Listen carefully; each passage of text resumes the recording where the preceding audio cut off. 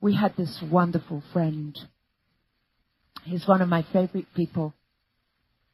He was a street sleeper. And Gary was talking about this, the bag lady that had all the bags. Well, this street sleeper wasn't clever enough to ever even have one bag. He was always having his bag stolen. He didn't even have a spare pair of flip-flops. And I was introduced to him by his brother, who had said to me, I've tried reading the Bible to my brother in the street and he doesn't want to hear. And I said to him, no, of course he doesn't want to. Why should you read the Bible to a street sleeper? I mean, he can't read and you've got a home. Let's take him to tea instead. He'll understand that. So we chose this really nice restaurant. And I went with a very fat uncle, and who had previously been on drugs. He was a police sergeant.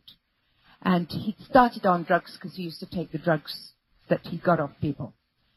And after he came off drugs, he got very fat. So I sat by him. And my friend came in with his brother that was the messy street sleeper, and he's very thin. And the thin one looked at the fat one, and the fat one looked at the thin one. And they both pointed to one another, and they both said, you? And it turned out they'd been in prison together. And the thin one came up to the fat one sitting by me, and he said, why are you so fat? And the fat one said, it's Jesus. And the thin one said, I'll have him. So we prayed over the teapot. And we didn't explain the gospel. We don't explain the gospel, by the way. We prayed. And he said, I'll have him, you know, the one that makes you fat. And the Holy Spirit came upon him and he spoke in tongues over the teapot, and this all took 5 minutes. And he was a new man. And I said to him, Laulung, how many convictions have you had? He said, 78.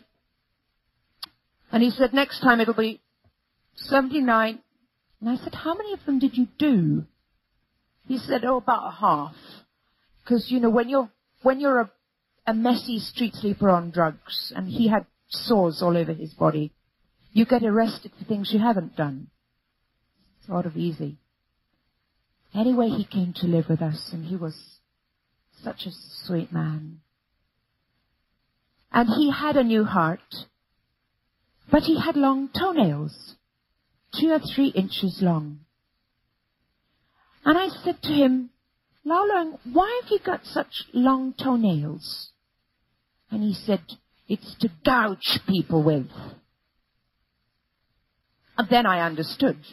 Of course you need toenails to gouge people with, because they might take your bag in the night. And so he'd come to trust Jesus. He just didn't trust our brothers. And he kept long toenails for about 2 years. And then he cut his toenails. And I thought, that's pretty good. It only took you 2 years to cut your toenails. People can't see mine. Or I think they can't.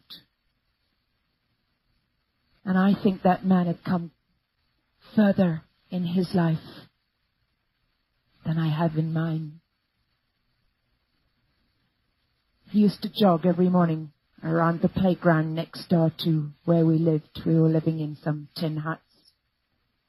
And he got cancer and he still jogged. And every time we worshipped, he was always the first one on his feet. He loved worshipping. And he came to me one day and he said, Punsude, the doctors can't help me. They can't do anything for me, but I'm putting all my trust in my Jesus. And he said, you know, sometimes at night I can't sleep. And he said, when I can't sleep, Jesus comes into my room and he sits on my bed. I often hear this story. And he said, we spent the night talking about you. And I thought, God, I'm so rich. You know, I don't know anyone that has an intercessor like me. Fancy. Jesus comes and sits in your bed and he spends the whole night talking about me to Jesus.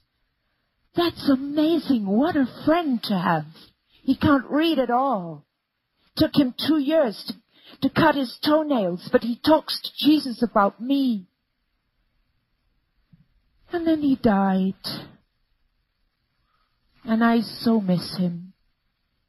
But you know, I suppose Jesus wanted him even more. And I'm longing to see him again. Because he was a great friend.